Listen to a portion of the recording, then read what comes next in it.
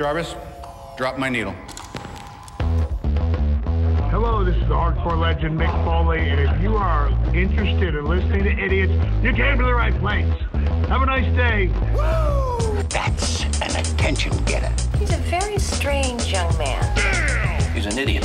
What we're dealing with here is a complete lack of respect for the law. Oh my God, he's an idiot. You know, of course, that you're out of your jurisdiction. Personally, I think you're an idiot. But that's the evidence in the car. But I was going into Toshi Station to pick up some power converters. Always like to keep my audience riveted. Greetings, ladies and gentlemen, friends and fiends, and welcome to Free Range Idiocy, the podcast about everything, but mostly just the stuff we like. Normally, we don't sully ourselves with the goings-ons of the DC universe of movies and television shows because, well, let's just be honest here. They're a complete mess and unmistakably JV when put up against what Marvel has been doing over the last decade. However, when a groundswell of fan support on the interwebs manages to convince a studio that's already made a butt-ton of money off of a movie to go back and fix said movie so they can make another butt-ton of money off of it, I think I might have found the motivation for this thing. It wasn't the fans at all. 2 paychecks. Well, what can we say? We're a sucker for a thing like that. So in this, episode 61, we'll be talking about the recently released Snyder Cut, Zack Snyder's Justice League, whatever you want to call it, in a little something we're calling the Dark Side of the Gloom. My name is Todd, and with me, as always, is a man for whom no introduction is necessary, but he still makes me come up with something every single episode anyways, because he's looking to drive me slowly more insane each week of my life. He is the skip to my zip. No matter how cloudy it might be, there's always a chance of a sunny day. Wait, is one of us getting in trouble with our wife for this? I give you the man they call Tim. Greetings and salutations, my friend. How are we? I'm doing all right. I feel like I might have just pulled a vocal cord on that last one there. That was getting in touch with my inner Vince McMahon, which disturbs me on several levels. I thought you were gonna go into one of those draw me money. Oh, no, because I'll definitely dredge something up there. Boy. If I'm going to get in touch with my inner Vince, we're going to have to do a hair against hair match here pretty soon. But thank you for bringing up the contractually obligated introduction that we have worked out. So thank you. Yes. Yeah. And how am I doing so far? Am I in violation of something? Top notch. Okay, good. Well, now before we get to anything else, let's take care of a little bit of business here. Can you name the tag team, sir? From the mid-'90s, the Body Donnas. Yes. Of course, Skip and Zip. with their I don't want to say escort, I guess their valet. It would be a better way to put it. Valet, yes. Especially considering Sonny's history with wrestlers. Yes, valet is probably a much better way to go. And actually, there was another name listed in their Wikipedia page. Was there a Cloudy? Was that another valet that was with them, or what? Yeah, that was a short-lived thing. I can see why. That was during the that was during the dark years when dark, cloudy, when we had the Brooklyn Brawler dressing up as a baseball player and calling himself MVP, and we had the Goon who was the hockey player. It was like Vince was trying to bring out all the 70s gimmicks in the mid-'90s as a way of trying to resurrect the company, and it didn't go well. Good old Vince. And when I say good old Vince, I mean crazy old Vince. Like steroids be rotting my brain, Vince. Oh boy. Draw me money. Anywho, but let's get right into this. We got a whole lot of stuff in this show here. So why don't we dig into the Week in Geek, sir? The Week in Geek. Feels so funky. Yeah, so three items to go through, and first one, since we haven't talked about it in a while, but we have riffed and joked about it, and we'll probably do so after this nugget right here. A little, update on the BSG reboot that. So it's coming out by the end of the year on the Peacock, right? No. Actually. Well, surely we have a cast announcement then. No, not that. Then we know how many episodes it's going to be. Not quite. Do we know what time period it kind of fits in with the Ron Moore BSG? Not quite sure, but maybe the release date will be somewhere in the future, possibly in the 2100s somewhere. Oh, so it's one of them type of announcements. Okay, yeah, gotcha. it's like, forward momentum through subtraction somehow, I guess. I don't know, but that's basically you're supposed to be the one who's good at math, and even I know that don't work out. Basically, Michael Leslier, if I'm saying his name correctly, was announced as the writer and showrunner in 2020 when this gem was brought to us and announced as a crown jewel of the Peacock Network. Okay. Apparently, Mr. Leslier has now signed on to write the pilot for a different sci-fi series and is leaving this BSG reboot. Gotta go! So now it has no writer and no showrunner. They just need to They need to change this from Battlestar Galactica to just WTF, because that's really. I mean, at this point, Never fear. Again, never fear. Sam Esmail is still on the job, but my goodness. He's not on the job. Again, I'm telling you, he's getting paid by the day on this thing. He's just going to drag this out for the next 5 years. Oh my goodness. And you know what? I'm okay with that. I am A-okay with that. Mm-hmm. No problem by me. Yes. None whatsoever. And actually, we have a little bit of a BSG tie-in here. Mm-hmm. Which I will get to later. But remind me when we get into our main topic. Yes. To tie that together, if you would, sir. I will do so. So, yeah, I kind of call this one stumbling and fumbling. The BSG reboot hits a snag. So somehow, I don't know if they're trying to, through some way of changing physics, still make progress by people jumping overboard.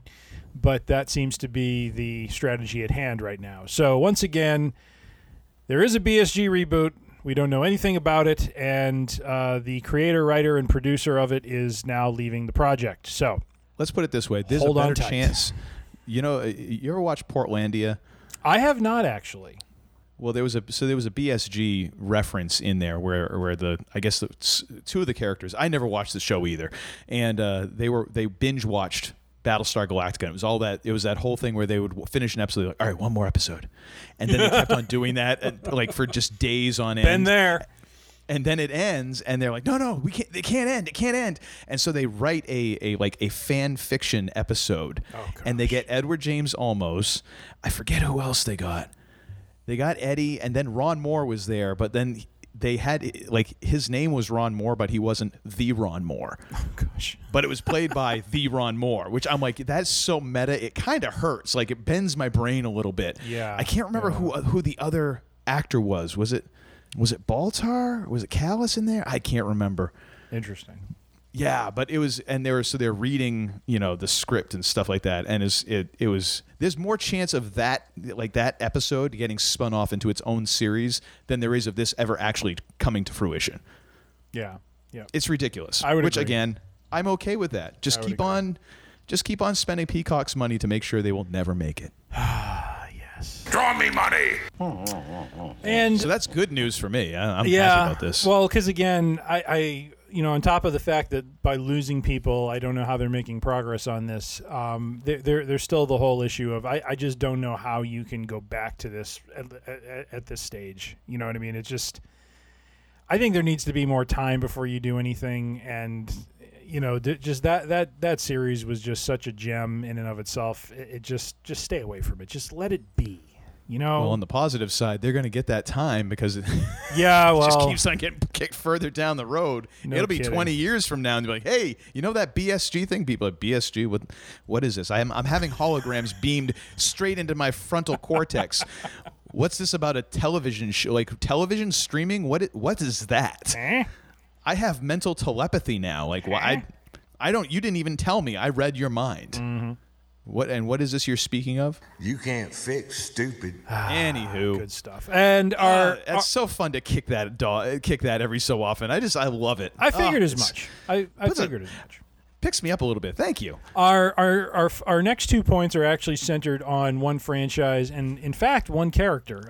It is both are Star Wars related, and both center on Luke Skywalker. The first was just a little, again, a little nugget about a deleted scene from Star Wars Return of the Jedi that was kind of interesting and basically kind of pointed to if it had been included in the movie, would have kind of set the stage a little bit better potentially for, just the pull of the dark side for Luke. I think one of the things, going back to when that movie first came out, what was a little different about Luke when he showed up in the movie for the first time was how he was cloaked in black. Black was always kind of associated with the villains and with, the Sith really. And so it was a little unclear if that was done to basically kind of point out to the viewers, like, he's kind of riding the fence a little bit here. He's still in that kind of danger zone, so to speak, that Yoda was talking about. This deleted scene is interesting because it basically encapsulates, Vader calling out to Luke, so basically setting the stage that he is actively trying to connect with his son. He's trying to convince him to join him still as part of this connection. And when we see Luke in this deleted scene, he's in a cave, essentially putting the finishing touches on his lightsaber, which is kind of a rite of passage, if you will, for a Jedi. The way they do it's kind of cool because he's getting called out to by Vader and he's finishing up the lightsaber and then he just like ignites it. Like there's a shot where you just see his head, with his hood over his head, and the lightsaber just kind of like ignites across, like just very kind of not. I don't mean to say solemnly, but I'm trying to think of the right word for it. It just has a sense, very moody, kind of shadowy. For like just has kind of a menace to it. You know what I mean? The other interesting thing is as they shoot out, as the shot changes from in the cave where he is to outside the cave, I think it's a really cool scene where you kind of see the Falcon and his X-Wing parked in this area, like just gives a sense that this was a very well thought out, very coordinated plan that they were pulling off. You kind of got that sense just in terms of the original Return of the Jedi. It seems like they were pretty coordinated in what they were doing, but it just kind of lends itself to, this is something that they had a clear plan and an approach to do. And so I think that scene ends with the two droids, with C-3PO and R2-D2 making their way to Jabba's palace. And then, of course, we know how that plays out. So the main reason this was brought up is it just kind of helped to underscore the struggle that Luke was going through, in terms of potentially being pulled to the dark side and just kind of it being a question mark as this movie played out. So I know you watched this, sir, and you have a slightly different take on it. So what say you? I'm glad it didn't make it in. I think it's one of those things that it sounds like a good idea on the page, and it even sounds and looks like a good idea as you're shooting it. But once you put it into the context of the overall movie, it's just much more interesting for you to not see that stuff, and for the first time you see Luke to be when he shows up at Jabba's palace. Yeah. And you get that, and then you see just overall, and he talks, and you get a better picture then, instead of just like, ooh, well, Luke looks different there, and then you zap away to something else. Like, when Luke shows up, it's all about him in that scene. Yeah. And so for another project, foreshadowing, I've been looking at Good Will Hunting. And going over and actually reading through an early draft of the script and comparing it to the movie. And so in the early draft, you get to see Will solving the equations and stuff. And you the audience know, or you the reader know, who's doing it before Professor Lambeau or anybody else knows. Yeah. And so you kind of have that information before anyone else does. But in the movie you don't. Or no, how is it? You kind of see it later on. And I'm like, yeah, it works out better for you not to know, and for you to find out kind of at the same time Lambeau does. And it's like, it's one of those things where I understood in the script why. Oh no, actually it's a reverse. That's right. Oh no, so in the movie, ahead of time, but before Lambeau. Okay, I got him reversed. My bad. That's all right. That's all right. But it works out better for the audience to have a little bit more information than the characters. Right. Here, I think it works out better for the audience to have no clue whatsoever. Because it just, the impact of that moment when Luke shows up and his presence kind of takes over the movie. Yeah. And it really starts moving things forward. And it's kind of cool how it's mysterious and these pieces are all coming together. Whereas if you see it at the beginning like that, you're like, oh, now I kind of get where everything is going. Kind of like less is more.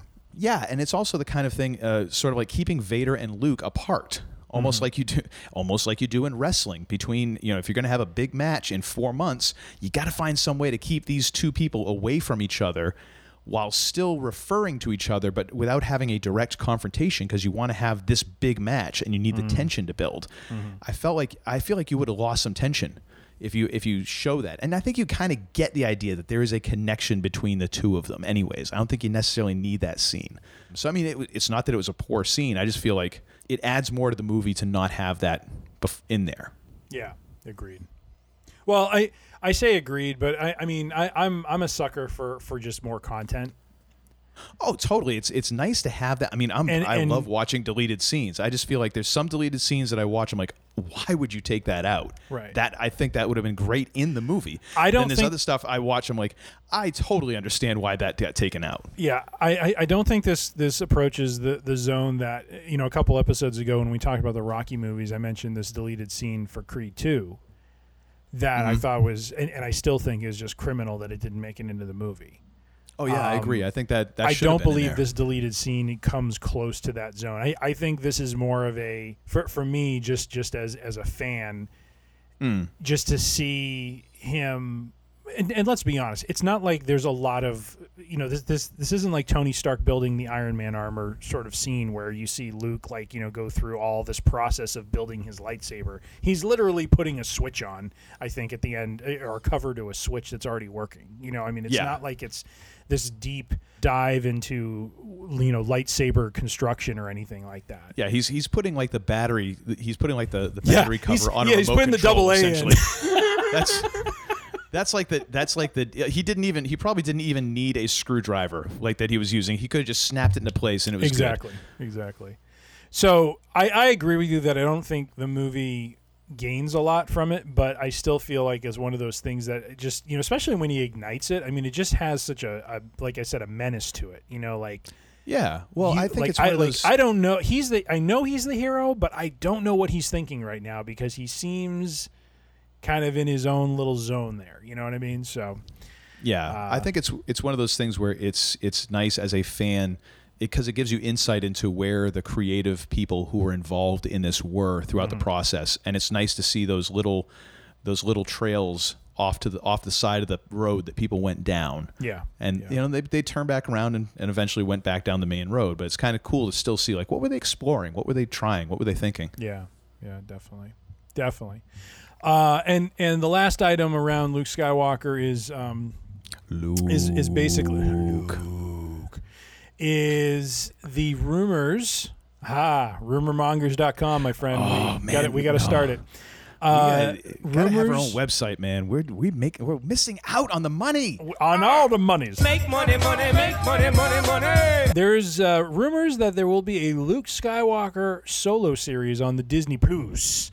No, wait, do you mean solo as in like little s or capital S? Because I'm little all down S. for like.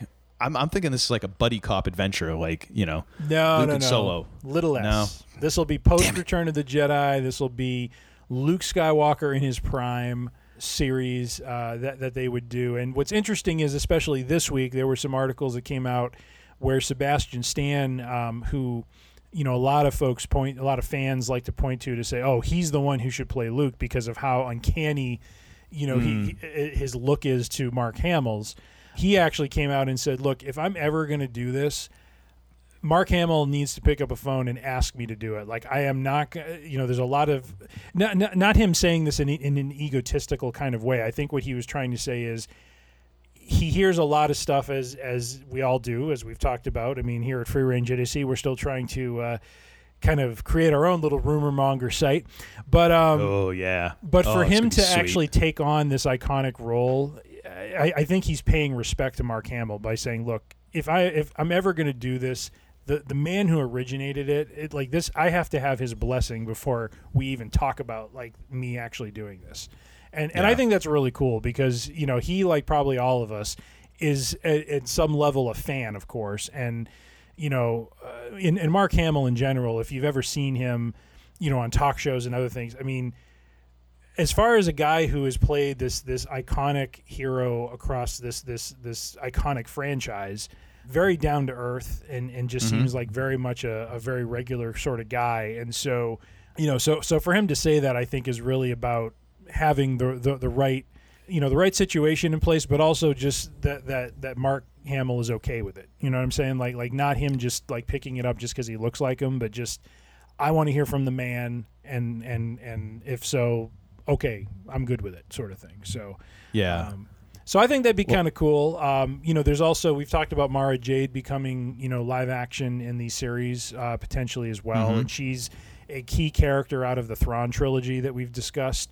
So I think it would be really interesting for if they do a series on Luke Skywalker to kind of weave her into it. I think that would be really interesting.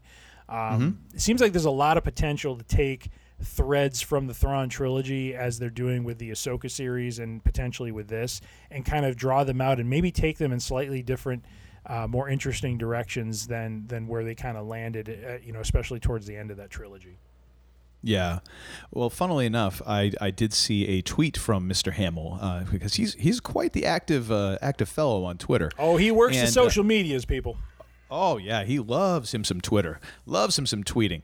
And so I saw a tweet from him today basically replying to Sebastian Stan and his thing being, hey, you're assuming that I have some sort of sway over casting at Lucasfilm, which I do not. Which I'm like, ooh, is there a little shade in that, or I don't know. Is that just a fact, or is that a little jab as well? There is some drama happening over at the Plus, so.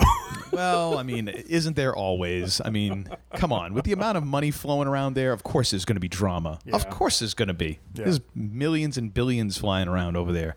Somebody's going to get upset. I'm all in favor of it, though. I think that would be interesting, and I can see where he's coming from, but at the same time, I think it's almost one of those things where it's like, if you're going to do this, you better do it soon, because Sebastian Stan ain't getting any younger.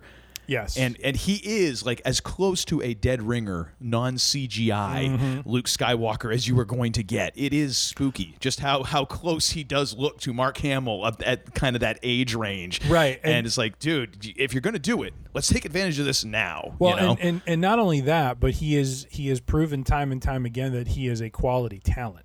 You know what I mean? It's not that he has the look, as we're seeing in Falcon and the Winter Soldier, and as we've seen him in various Marvel movies.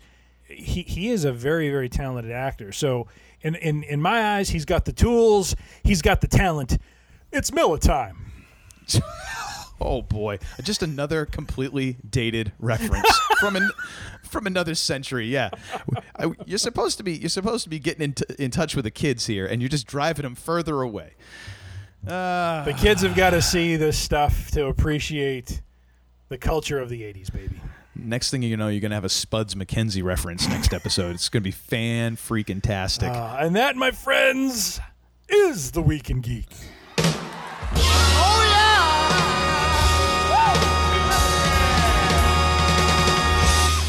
Well, thank you, sir, for your scouring of the interwebs, as per usual, par excellence. Oh, thank you. Well, I think we should probably get into the heart of the matter. Now that we've classed up the joint. Well, there's only so much class you're going to get out of us, really. Let's be honest. So Snyder Cut, which is now known as Zack Snyder's Justice League, whatever it is, the 4-hour and 2-minute epic. This is the film that never ends. Oh, good Lord, it doesn't. Oh, I swear they were still adding more to it as I was streaming. I'm like, wait, there's a part 12? Oh my gosh, it's crazy. So I got a chance to watch this over the weekend. We both did, and we're going to be discussing this a little bit. But first of all, before we even really start, I kind of want to talk a little bit about this, because I feel that this is not really a movie. It's a cross between an event and an endurance contest. I love it. And I say that tongue-in-cheek, but also with a straight face, because let's face it, you're not going to have a theatrical release of a 4-hour movie. it just ain't happening. Like 3-hour movies are very rare because, again, you have to fit in so many showings per day to make so much money. And that's why, run times are kind of around the same area of where they normally are. Unless you get something like Endgame where you're like, we know we're going to make all the money and we can run this thing 24 hours a day and it'll still make money. With this is kind of like, I don't know if this could have happened at any other time in history than when you hit the point where a streaming service like HBO Max, whatever, can throw this much money into doing a project like this. Because this wasn't just like, oh, hey, go back and recut the footage. Like they handed Zack Snyder a lot of money. Like almost like the budget for an 80s or 90s action movie on its own just to go back and redo this movie. So I don't know that this could happen any other time. And I think it's also, you can't really necessarily compare it to other movies either because it's so much. And also just the timing of it, because we've already seen the other version of this movie. And so it's tough to judge this as just a standalone because we've already seen a little bit of it and you've already seen kind of what came before and what came after. Yeah. And now you have this kind of thing bopping back into the stream where it's like, hey, and by the way, this changes kind of a bunch of stuff. So how do you? It's going to be really tough to kind of judge all of that because you have all of that. Then that's even before you get into the whole thing with like the drama that was surrounding Zack Snyder leaving the movie, and the fact that it feels like even though he left because of a tragedy in his family, that there was also a bit of animosity there that he had the movie kind of taken away from him more than he set it down. Mm-hmm. Then you have just the Joss Whedon stuff in and of itself because we're finding out more and more. He's pretty much a douche, it seems. So there's that whole thing. Yeah. And I mean, it's just this whole big ball of kind of confusion with this movie. But to me, it's like I don't even know if you can really call it a movie. You know what I mean? Mm-hmm. Does that make any sense at all? It does. And I mean, I'll use my experience as an example. I mean, I basically flat out, I said to my sons last night or yesterday, because we were talking about, we watch it as a family. And I said, this is what we're doing. We're watching 2 hours, and then we'll watch the other 2 hours today, like the day we're recording. Because I said, first of all, there's no way I'm going to sit for 4 hours. I mean, that is an afternoon, that is an evening, or that is a morning. I mean, you're taking a third of your day and dedicating it to watching this thing. And I'm like, I'm just not doing it. I'm not doing it. I will watch for 2 hours. That is a reasonable time to watch a movie. And we'll watch half, and then we'll watch the other half, and that's what we did, and it was good. I mean, it was especially painful today because on this particular day it was about 60 degrees, out where we are, which is about the warmest it's been, in a couple weeks. So being indoors and watching a movie, I'm like, ugh! It's like I want to get out on the bike, I want to get outside, do some grilling, and that sort of thing, and so yeah, I wouldn't really call it a movie because. When you sit down and watch a film, you want to see something that tells a story in a reasonable amount of time, not something that just goes on and on and on and on, which we'll get to the later on here in the good, the bad, the ugly, some comments around that. So yeah, I would say for me having to break it up that way, that would definitely kind of take it out of the category of being a movie and more of an event, if you will. I did read about it a little bit, and I thought there was at one point a proposal to make it kind of like a series, which may have made it a bit more digestible if you had just broken it up, Well, I almost feel like in terms of just overall format, because now we had... It was in chapters or parts, divided up, and I really felt like there was a dividing line that you could have made it part 1, part 2, where before they kind of bring Superman back, spoilers, as if so, before that there is a break, and I'm like, okay, that would have been a good midpoint to go. Okay, this is part 1, this is part 2. The trouble being that there's not really anything big that happens right before that, so it's kind of a very sort of weird place to be like, all right, hey, and now we're done with this part. This part, and it's like, well, we're conditioned to having kind of a still having a third act, even though it's a part 1 and a part 2, and it just isn't. I don't know about a miniseries or a kind of a series, because if you broke it up just in the easiest blocks of like, okay, it's a 4-parter, 1 hour each. Yeah. It doesn't divide that easily. Like, I can't see, even though I was kind of counting minutes at one point, because I'm like, holy crap, how long have I been watching this? I feel like my beard has grown, and it was only an hour in. I'm like, oh my gosh. Okay. I don't know that.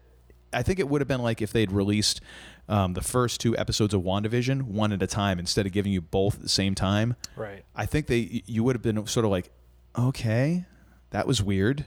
I don't know that I really want to watch the second one. I'm not sure this is my thing. Yeah. Without being able to watch them back to back and being like, all right, I think a little bit more information now. I'm more immersed in the world.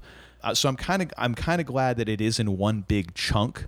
But again, it's like, if this weren't streaming and you couldn't control how much you could watch, I don't know that people are going to go out and rent this. Like, if you're going back to the days of Redbox and, you know, going down to your local store and buying it on DVD, I don't know how many people do that. Yeah. I wouldn't have. Yeah. I might have Redboxed it way down the road. I definitely wouldn't have gone after it right away. Yeah. But hey, it's streaming and I can kind of start and stop whenever I want to. Okay, sure. Well, I guess I'll give it a shot. I'm already paying for the service. Right. You know? Right. Well, and I mean, in this day and age, too, I mean, you know, what would really the difference be if you just took the movie and broke it up?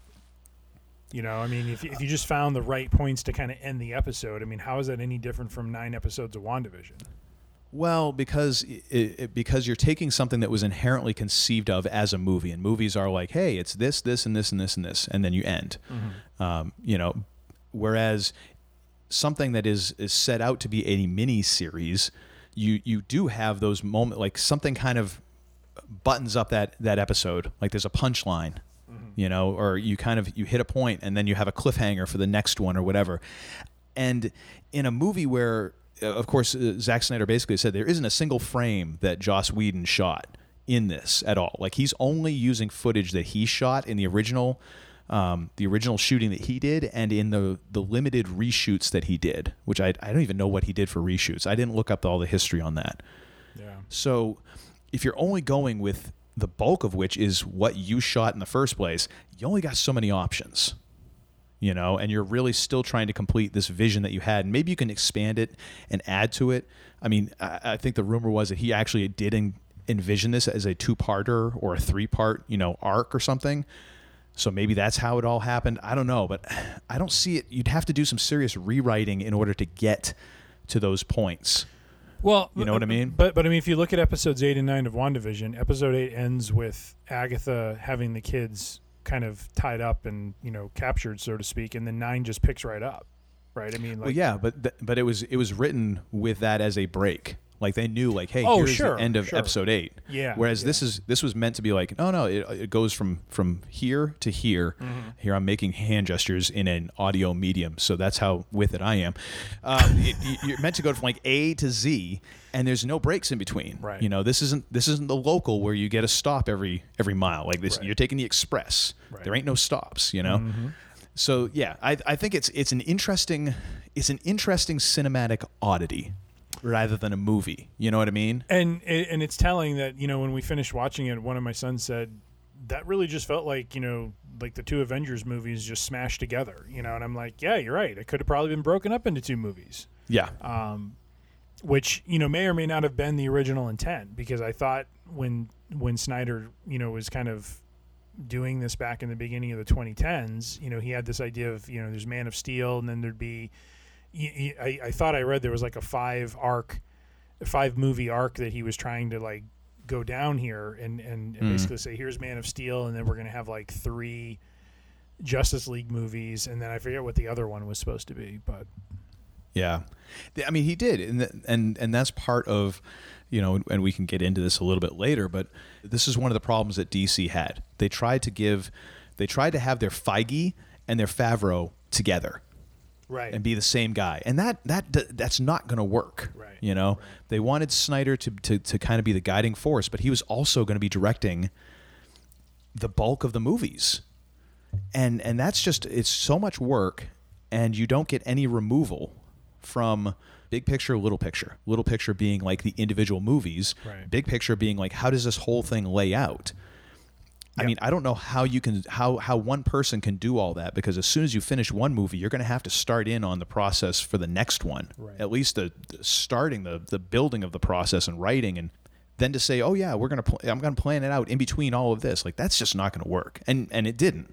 You know, of course, partly because of what happened in you know, the Snyder family, but I think it was already doomed before that myself. Yeah. That's just what I think. So anyways, I kind of wanted to frame that, because I think that's kind of important, because it makes it really difficult to compare this movie to other movies, even in the DC universe, but just in general to any movies, really. Yeah, because agreed. it's a thing unto itself, and maybe we'll get more of these down the road that are kind of like, hey, this could only exist on streaming. But this certainly, you know, is a very rare bird indeed. Indeed. It's like Kevin from Up. How about that for a reference? At least it was, Up was in this century. See? Hey, I can be modern, even though that was like, probably 12 years ago now. Uncle Todd, he's got the tools, he's got the talent. It's Miller time. Oh my gosh. Just stop, please. You see how applicable that is to like everything? You're wrong. Yeah, except the fact that the only time I think I've ever, actually, this does tie in, because I think the only time I've ever had any kind of Miller beer was at our apartment, I think right after we moved in, and I went across the street to the gas station, and I got like Miller High Life, because that was they had a very not great selection of beer. Go figure, at a gas station. and I got Miller High Life, and we drank it, and I'm like, yeah, this is something. Mm-hmm. It's a beer-like substance. Never again. Yeah. Never again. I'm pretty sure the last couple bottles hung in the back of the refrigerator almost till we moved out. I think so too. Fermented into some other sort of beverage. Yes. Anyways, so let's get into this thing. So we're going to do this, the good, the bad, and the ugly. Because I think we'll find a little bit of all of those. So let's start with the good, though. Let's in with the good, and then we'll get to the out with the bad. So what do you have to say for the good side of this flick, sir? You know, and I'm, you know, my comments are coming from a place of strictly watching this cut of Justice League. I did not see the original, so that's right. I have no comparison to draw on. Now, have you seen any of the other DC movies at all, either, besides Wonder Woman and Wonder Woman 84? We've seen Wonder Woman and Wonder Woman 84. That is it. I have not seen Aquaman. I have not seen Man of Steel. I have not seen anything. Okay. Have you ever seen any other Zack Snyder flicks? I have seen Watchmen. Okay. And I'm aware of 300, but I've never actually watched 300 from beginning to end. Okay. And just to set the context for myself, I have seen Man of Steel, Batman v Superman, the Joss Whedon Justice League, this Justice League, both the Wonder Woman flicks. Jeez, this is going to be great. What you drinking over there? Water now. I mean, for crying out loud. What's in the water, Todd? So both Wonder Woman flicks and Aquaman and the Harley Quinn flick, and then I haven't and the Suicide Squad with Will Smith in it, and I haven't seen Joker, so I'm pretty sure that kind of covers my DC experience. And just for further context, I actually watched Man of Steel the other night, and so that was a Zack Snyder flick. And then before we recorded this show, me and the kid watched the Joss Whedon Justice League just to refresh my memory. So I've actually now subjected myself to that flick twice. Oh boy. I feel like I should be getting compensation from somebody for that. So do I owe you some money? Is that what you're saying? Yeah, you owe me $350 for that for sure. $350. Damn you, Joss Whedon. Which is pretty much the case of everything. Yes. Anyways, I've got feelings about Joss Whedon, and they're not good. So coming from your limited kind of context on this, what did you think was good about this flick?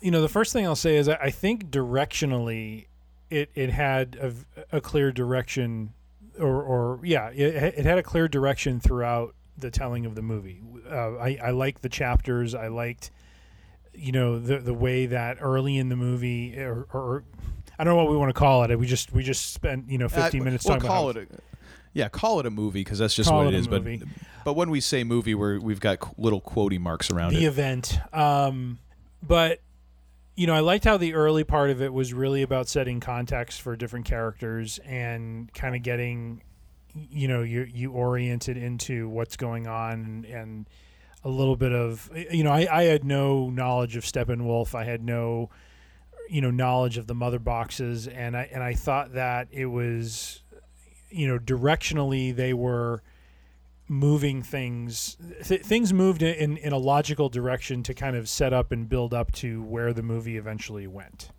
Mm-hmm. I liked how each character got some time, or at least the characters that didn't have their own standalone movies got some time. So you got a bit of time with Cyborg, you got a bit of time with Flash, you got a bit of time with Aquaman. I mean, Aquaman does have his own solo movie, but there was a little bit there about all of them kind of shared in some way, acceptance of who they are, acceptance of their identity.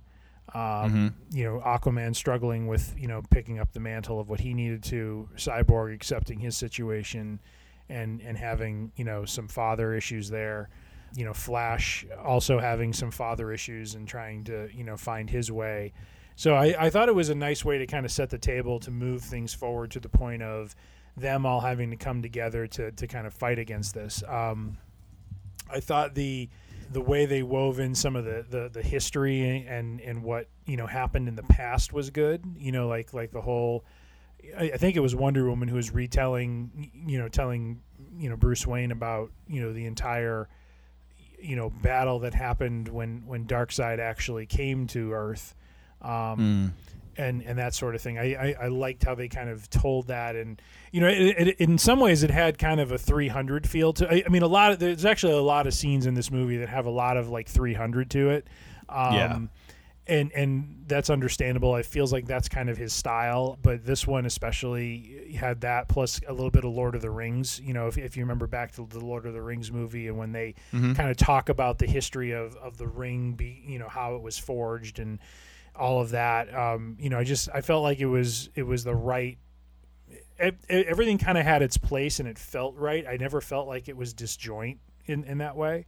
So I thought it was a good build up. I thought the story they were telling was logical and made sense and came to a proper conclusion. I will reserve some comments for the bad and the ugly.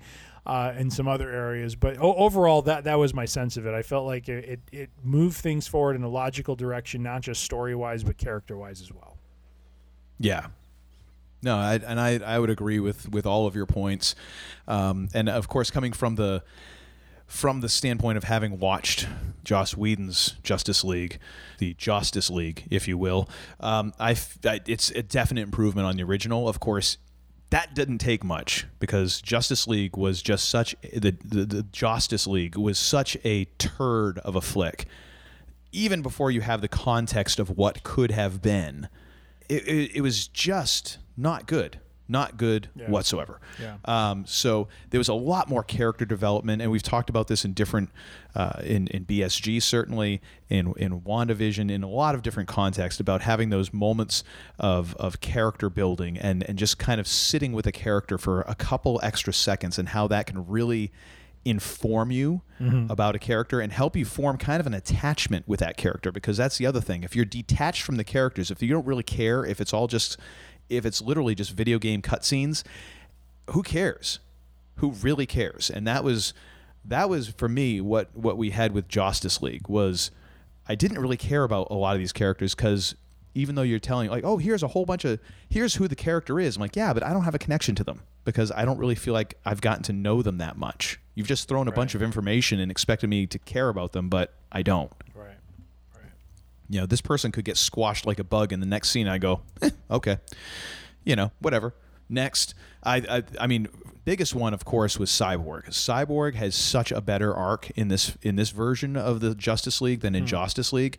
Man, Joss Whedon done Ray Fisher dirty. Like, it was so much better in this flick. Yeah. The Cyborg character came across so much better, and now like all of the kind of animosity that Ray Fisher has towards DC, Warner Brothers, Joss Whedon, totally makes sense. And that's before you get into any of the kind of like of the stuff that is outside of the movie and just in a humanity sense, because there's a lot of accusations that we're not going to get into because I don't want to wade into those waters right now. But just in terms of what ended up on the screen or in the final flick, I can totally understand why Ray was pissed.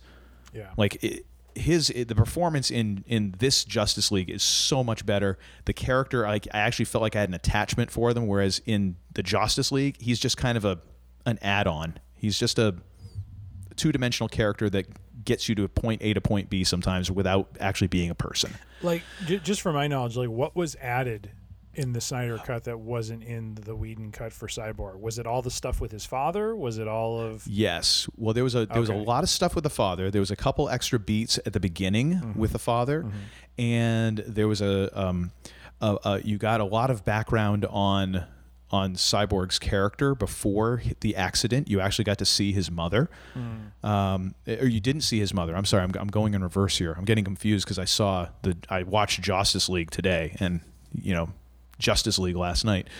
So in Justice League, no mom, no extra beats with dad, and in the Joss Whedon version, his father does not sacrifice himself to kind of mark that last mother box. And at the end, it's just sort of them like exploring more of being a cyborg, and I'm like, oh, but again, when you watch that flick prior to having the context of this one, it's just sort of like, whatever. I didn't really care that much about that character before anyways, and now I still don't really care about him. Yeah. He just was, it was just a very flat character. And a lot of the lines were kind of changed. Like his character itself was a lot more approachable, and you saw more humanity in the character through this movie, where he was actually more part of the team instead of it being a lot more animosity in the Justice League, where it's very pull and push, and maybe he's working for the bad guys and stuff like that, which really wasn't a thing in this new version of Justice League. Right. And that was a very big thing in the Justice League was there was a lot of animosity on the team, which I'm like, that's to me. Then looking at it now, I'm like, yeah, he's totally trying to do the first Avengers thing. Yeah, he's trying to have the team rip itself apart and then come together. And okay, valid, but you also don't have any context with some of these characters. Like I was just looking at this while you were mentioning in terms of like the order and stuff like that. So you had Man of Steel, Batman v Superman, Suicide Squad, which didn't really have anything to do with this flick, Wonder Woman, and then Justice League in 2017. So you didn't have anything about Aquaman beforehand. You just got him here. You didn't have anything on Flash. You didn't have anything on Cyborg. And so you had, and you really didn't have that much on Batman, on Ben Affleck's Batman, really, from Batman v Superman, because he was just kind of thrown into that movie. So you're just kind of catching up with that. So Henry Cavill, the Superman character and Wonder Woman are two of your best formed characters. Yeah. And just, man, everything kind of got fleshed out a bit more, and you got a better feeling. Like, oh my gosh, Flash was probably second place in terms of like getting a better character arc. Flash came off much better in this flick, and much more in Justice League. Dude is a complete like just, I don't even know how, he's a spaz. Like is just. They played it up as like cowardly and all this, and it's like it's not like he's gung ho hero in Zack Snyder's version of this. He was a complete chicken turd in Justice League, and it was kind of unnecessary, And it was a character they very much played for laughs, which is the entire thing with Justice League, anyways. Like everything, like Batman's character, very much not dark, like very kind of almost getting jokey sort of thing. I'm like, okay, that's not really Batman. Yeah, it's trying to get more of kind of a Tony Stark sort of like vibe to him. Yeah. And I'm like, that ain't Batman. Sorry, Spanky, that ain't Batman. And of course, the other big thing is like, holy crap, the special effects actually looked finished for the first time ever in a DC movie. outside of Wonder Woman, first Wonder Woman, looked really well. This movie, again, and the thing is, like, Zack Snyder's movies usually look really good. Yeah. You know? And actually, I went back and I watched Man of Steel the other night, and it looked really good as well. So I almost want to go back and watch Batman v Superman, but I'm not going to, and see how the special effects look there, because it really was Justice League that looked like video game cutscene central. Yeah, like everything just looked like it was. There's so, you know what? I'll get into that. Get into that. Well, no, I'm going to get into it now. There was so many obvious green screen shots in Justice League, like everything you could totally tell. I'm like. My daughter was just in a play that they put together using green screens and everything to kind of like, you know, for their drama club. It was that level of performance, and like, oh my gosh, you can totally tell these actors are standing in front of nothing. You know, there was no care taken with it. Like, the characters who are CGI don't look finished. It looked so amateur hour. And this one, I'm like, oh my gosh, it looks like someone actually finished the movie. Holy crap. Amazing. What a concept. Yeah. But yeah, and yeah, it's just yeah, and it's just it was just a well polished movie in my opinion. Or nice. Well, I mean, for what it was night and day compared to Justice League. And just from my knowledge, like, if you could throw a rough percentage on it, like, what percentage of the content we saw in the Snyder Cut, you know, was in the original? Well, so here's the thing. 50% of, at least, I forget, I think it's 50% or 51%. So Snyder's got the directorial credit for Justice League. Okay. He is the director of record, even though everyone knows Joss Whedon came in and redid the whole thing. Now I forget what the structure and how that arrangement was made. However, it is like a Directors Guild thing. Like, if you shot 51% of the movie, the majority of the movie, you get directorial credit. That's why the whole thing happened with Superman 2, where whoever it was that came in to redirect it after Dick Donner got fired or left or whatever, that he had to shoot 51% of the footage that was in the final flick in order for him to get director credit. So in Justice League, 51% of or more of that footage was in that version. So then that ends up being in Justice League. However, when you think about it, Justice League was only 2 hours and change long. Mm-hmm. So we saw at least an hour of Zack Snyder's footage in Justice League. So really, you got a quarter of what Justice League, what we just watched. Okay. So it seems even smaller, because I'm like, okay, this, and this, and that, but there's so much new footage in this. Mm-hmm. So much. I mean, it's at least 2.5 hours of new footage. Nice. Yeah. Yeah, because I was just curious, like, how much of it was retread versus how much of it was really, like, new content.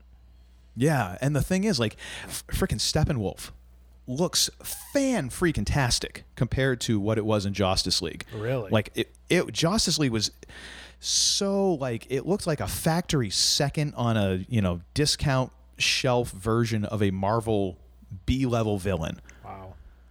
The character did not look good. It looked like it was, looking at it now afterwards, I'm like, wow, that's what they went with. That was the final wow, that's pretty crazy. The Steppenwolf from the Snyder cut is far and away better. Of course, then you also get the character of Darkseid, who is not in the Justice League movie at all. He gets like one mention, and then that's it. There's no other mention of him, and the way that they do the movie is Steppenwolf plays basically the part of Darkseid's bits in that movie, and that's it. So yeah, it is a big difference in terms of footage and everything else. Yeah. Interesting. So now that we've gotten through, and by the way, so here's the tie-in. I forgot to do this. So the tie-in with BSG is in Man of Steel, we get Gaeta and we get Hilo. Ah, nice. There's one part where they're at this base off like in the frozen tundra of Canada, I think, or Alaska. No, it's Canada. And Hilo is playing a dude who like is greeting people as they come off the helicopter. I'm like, Hilo. Oh, that's That's good.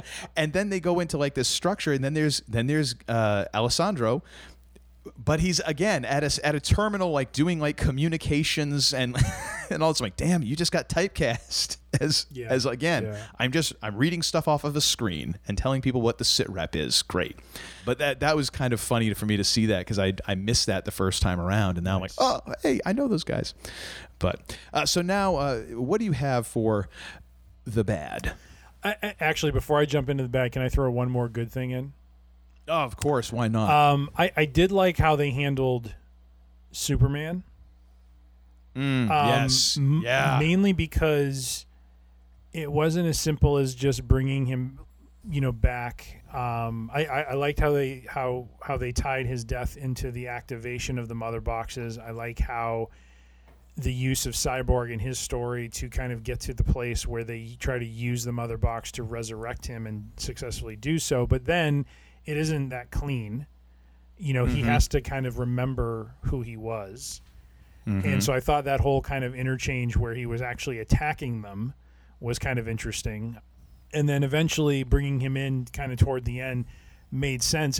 It's almost like the same thing with Captain Marvel in Avengers Endgame, right? If you have, and you had said this a few episodes ago, if you had Captain Marvel showing up in the beginning of Infinity War, there wouldn't have been a problem, because she would have just wiped Thanos out. You know what I mean? Or yeah, it would have been a very different battle had she been if Captain Marvel or Scarlet Witch had been there. Exactly. From the beginning of that battle, it's over real quick. Game over, man. It's game over. And in those movies, they didn't show up until the end, when they were really needed, sort of thing. And I thought it was wise to use Superman in that way, to not make it so tilted, of a contest, so to speak, that you had the five of them holding their own for the most part, but that he was really necessary to kind of, push them over the edge in terms of taking down Steppenwolf. I love the pummeling of Steppenwolf. I just love how like Superman is just like over him, just like, boom, just laying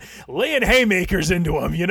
It's just and so here's the thing, like, and I completely forgot this, and I'm glad you brought this up, because in the Justice League, at the beginning of the Snyder Cut, you like, it is Superman's death. You get the whole Rocky II thing, where you get almost a vague repeat of the end of Batman versus Superman, and you see, but it's the idea of that his death radiating outward is the catalyst for all of this stuff to go into to start happening. Right. Not the case in Justice League.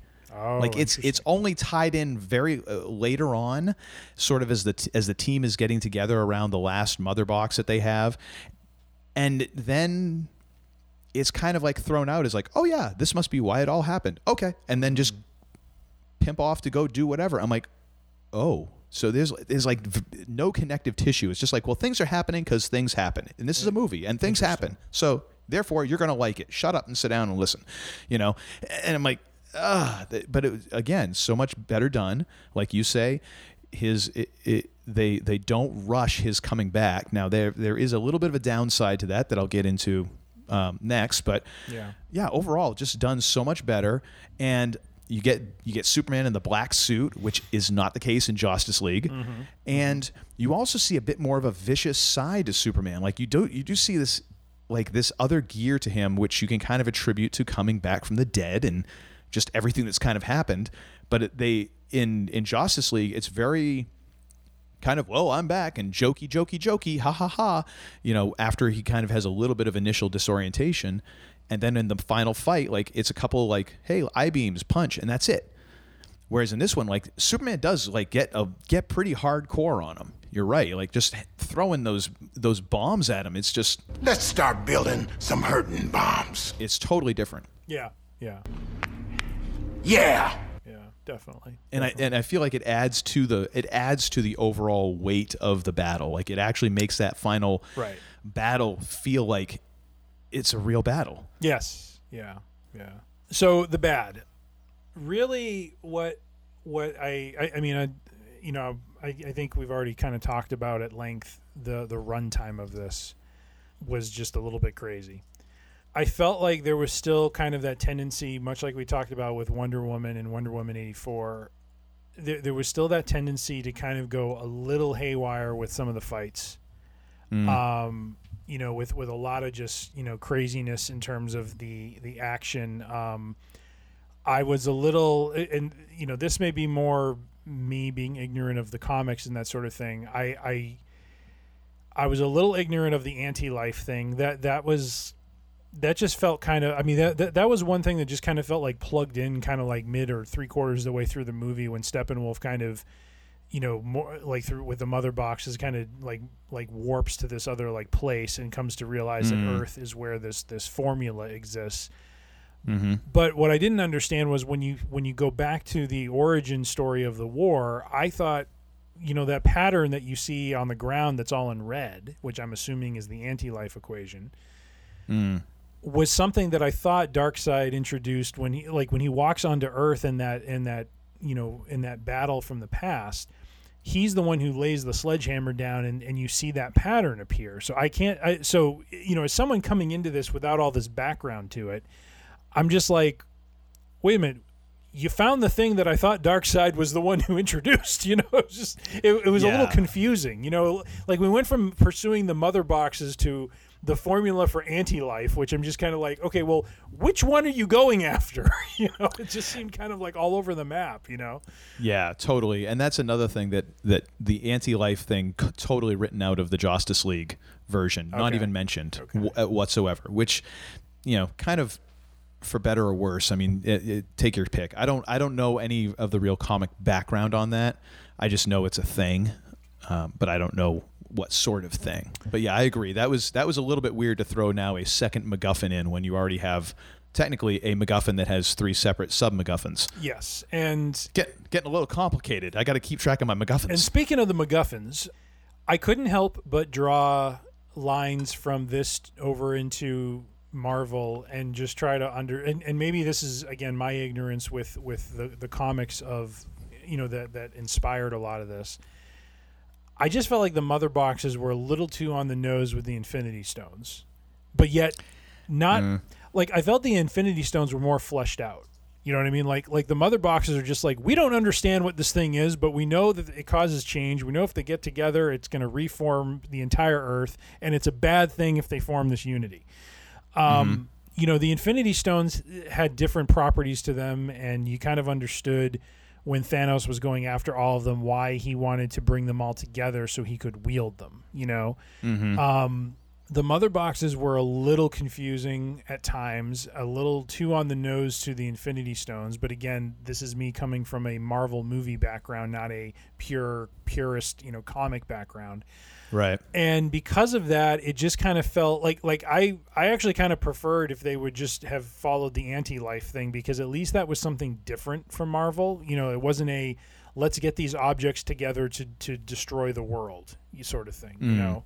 Thanos was doing something different with the stones. It wasn't about like turning Earth into some sort of, you know, hellscape like what they were trying to do, you know, what Darkseid wanted to do. But I still felt it was a little bit on the nose.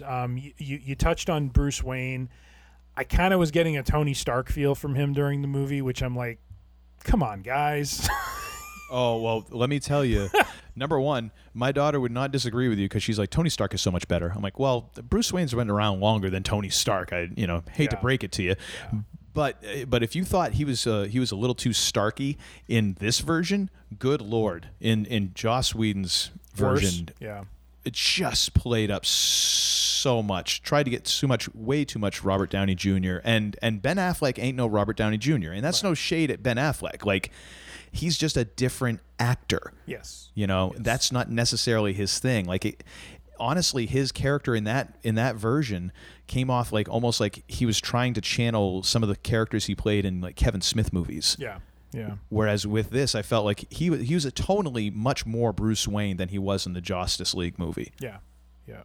The other thing I did not like that was, you know, kind of pushing in the Tony Stark direction was in the epilogue when he's having the dream and Joker's talking about how he's unwilling to let himself be the one who dies. I'm like, okay, now you're just cribbing from them whole hog at this point, because that was the whole thing. Like like when we talked about, in past episodes, like you and I have never done a show that's strictly about Avengers, Infinity War, and Endgame, but we've talked about them tangentially. And when we have had those discussions, I have said the one thing that so impressed me about, going all the way back to Avengers 1 that played out in Avengers Endgame was the fact that Captain America said to Tony Stark in the first Avengers that you are not the guy to make the sacrifice play. You never will be. And yet it was Tony in Endgame that did the sacrifice play, because without him using the stones and essentially killing himself by using the stones, then they never would have, they wouldn't have been victorious over Thanos. Mm-hmm. Here, it just felt like such a bolt on at the end. Like I felt like Bruce Wayne's purpose in this movie was to bring the group together and to fight this thing and overcome it. And if they had just cut it off at the end of Cyborg's father's speech, when they're kind of seeing where all the characters are doing now and stuff, if they had just stopped the movie at that point, that would have been enough. You know what I mean? Yeah. But to go to this other place, and I'm not talking so much just about the dream sequence, but just the fact that it's like Joker's like, you're not the guy that will sacrifice himself for stuff. I'm like, come on.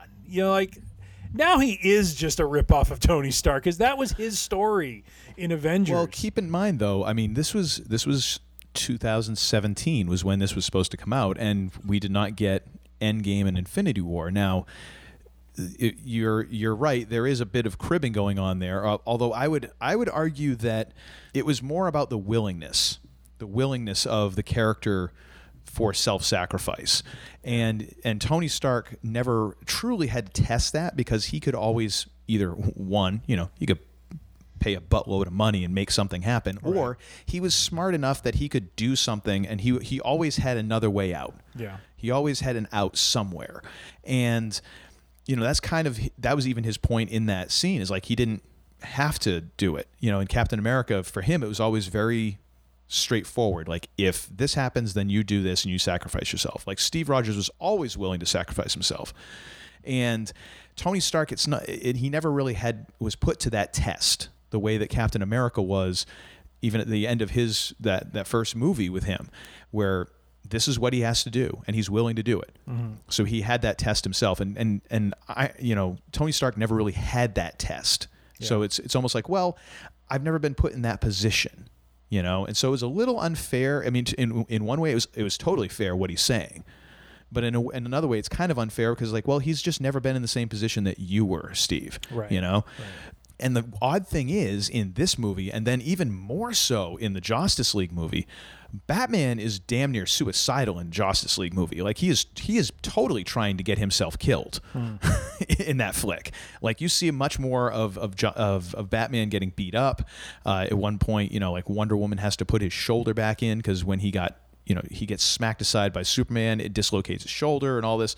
And, the whole point of him drawing away all the parademons and stuff in the Justice League movie, he's essentially doing that, and it's like a suicide mission, and they all show up and make a big point of like, oh no, we're doing this together, and we're not going to let you get yourself killed for our benefit.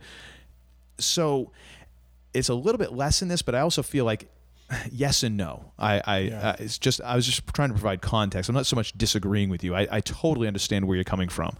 I'm a little bit shaded just from having the Justice League version, where I'm like, no, he's like just like diving under grenades all damn movie, and people are yanking him off. Yeah. Yeah.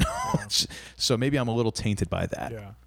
Yeah. Those are the main things for me, because like I said, I liked Cyborg's development. I liked the Flash's development. I liked, Aquaman's development. I thought Wonder Woman played, her character was solid in it.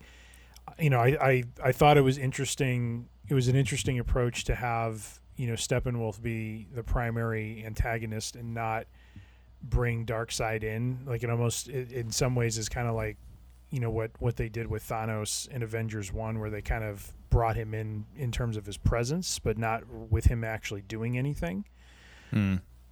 But at the same time, you're kind of like, oh, okay, well, where is this leading to then? I mean, now that they've overcome the mother boxes, it's like, well, now what is he doing? And it just I don't know. There was something about it. Like I really appreciated in Infinity War and Endgame that they spent the time to develop Thanos as a character himself. Like there was something driving him that, if you took a step back and could just like look at the argument he was making, you could say, okay, I in some ways I can understand why someone would think that way, even though the conclusion you're coming to is just bat spit insane. Like the idea that you're just going to wipe out half of life, in order to keep it going. I mean, at some point life will catch back up again. It's like, it's not like it's an all or nothing proposal. Life finds a way. But with Darkseid, it's like we don't really know. I mean, other than him being this like, this character who just wants to make every planet he invades subservient to him. It's just like, that's it. It feels kind of, James Bondish in a way. It's like, I don't know if that's the right way to put it, but I would have liked a little more time kind of understanding, Darkseid as a character and what it is that motivates him and why he wants to do what he wants to do, other than just, the from the old Christopher Nolan series, when Alfred says, some people just want to watch the world burn. That's the sense I'm getting with Darkseid. I mean, that's really all he wants to do, and for me, it's like I don't know if I've been spoiled by other films, but I just like the villains to be a little more nuanced than that. So so those are the bads for me for the most part. Overall. Well, I think and well justified in all those, and I think we are spoiled a little bit by what Marvel has done over the last 10 some odd years. Like I said in the intro, it's tough not to compare those two, and that was always going to be the problem with a Justice League movie, anyways. Is that it's taken so they're so far behind Marvel, and you want to see these characters come together, and Marvel's doing it this way. So, hey, let's do it ourselves. And if you goof it up, man, it seems even worse because you have the example of how it's being done really right over here. It's like if you're trying to have an award-winning garden and you've got the people next door who have won that award like 10 years in a row, and you plant all these seeds and all this stuff and just nothing grows, and you got like just brown rose bushes and wilted daisies and stuff, like it looks even worse compared to like the Garden of Eden that's right across, right over the other side of the fence. It's really a rough comparison.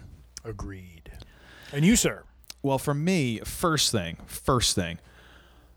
so much slow-mo. Oh, my good freaking Lord. Yeah. This movie could have been 3 hours long if there had just been no slow-mo. It feels like literally a quarter of this movie was just characters like, and I get it. You're going to use slow-mo for some dramatic effect, but it was all the time. All the time. Everywhere. Did you feel in some ways, though, it took away from The Flash to some degree? It didn't take... I mean, maybe in retrospect a little bit. It just took me, like, after a while, like, it's taking for friggin' ever to get through this movie because we're slowing down every other scene. Yeah. And I just felt like it does. You know what? You're right, because now that I think about it, because there are those moments when the Flash is moving and all that. Yeah, no, you're totally right. It does take away a little bit from that. But for me, it was just, oh my gosh. Now, granted, please, can we just speed this up? Granted, the idea is that you may need to see him in that state so you can appreciate what he's doing. But at the same time, when you see him moving so slowly, it just kind of removes the spectacle of what he's supposed to be, which is this ultra fast person. Like, even at the end, I was a little bit confused of what it was he was doing, like just running around outside while Cyborg was trying to hook into the mother box, and I'm like, okay, at some point isn't he going to like try to touch him? I'm like, why is he running in circles outside? And you're watching him in slow-mo, and it's just so like, I mean, it like took away from it to some degree. Like maybe there's a better way to visualize that in some ways. Yeah, no, I think that's true. I think that's a very fair point. It's something I hadn't thought about till you just mentioned it. That is definitely true. Another thing is, and this is just kind of an overall theme, but it takes itself way too seriously, and it doesn't really earn it taking itself way too seriously. Part of the reason why we called this episode Dark Side of the Gloom is because one of the reasons why we ended up with jokey Justice League is because there was a lot of feeling in the studio that things were getting way too dark, that the DC universe was just way too dark. It was way too gritty and all that. And in the meantime, Marvel is in all these different directions, and a lot of their stuff is light, nice and shiny. And hey, the Guardians of the Galaxy is making $1 billion and all that. Like, how come we can't have some jokey joke with some serious, and a better blend? And I'm guessing they just never had watched a Zack Snyder movie, because I'm like, this is what this guy does. Yeah. Like, if this is the guy you want to steer your ship, this is what you're going to get. He doesn't do jokey, light candy-colored, scenes. Like, his stuff is gritty and dark and looks like it was done, animated in real time by Frank Miller, and then lit by the same guy, the same cinematographer who shot The Godfather. That's what his stuff looks like. And, I get it that Justice League was way too jokey, but man, this just takes itself so seriously and is so earnest, and part of it is a slow-mo, like everything is like a very slow turn and a grimace on the face of the hero looking really earnest. It's like, oh, lighten up. Come on. Lighten up, Francis. Granted, The Flash gives you a little bit of, leavens some of that. And it's not like I want to have a joke every second, but oh my gosh, this movie just took itself so seriously. Yeah. I read today, I was reading about that 5-movie arc that Snyder was planning. And yeah, I think it was, like you said, it was Man of Steel, Batman v Superman, and then it would be, Justice League, and then there would be 2 more Justice League movies. And I think, and what I remember reading this afternoon was that for Snyder, Batman v Snooper. I keep wanting to say Snooperman. Getting into Snoopy. Superman. We're going to have a crossover with Peanuts in the DC universe. Why not? At least the music could be better. Good Lord. Definitely. But basically that would be kind of the dark movie, and then he would start to lighten it across the 3 like Justice League movies that he was planning. So the tone would start to get more hopeful, more positive, more brighter as he would work through those movies, which I found kind of interesting. I haven't seen Batman v Superman, so I know how it ends and what ends up happening, but I just find it kind of an interesting, just interesting that he was kind of thinking that way. Yeah, my advice is don't. It's just not that good. Yeah. It just really isn't. Actually, go back and just watch like the 2.5 minute trailer that they released for it when it first came out. You've got the movie. Everything is in the trailer. Everything. What I love about the trailer is how mad Bruce looks when his building gets smashed. Yeah. Well, I mean, at least that's understandable. I mean, sheesh. I mean, granted, he can buy a new one, but still, I mean, yeah. And then kind of the last kind of the bad is, so you have Superman comes back to life.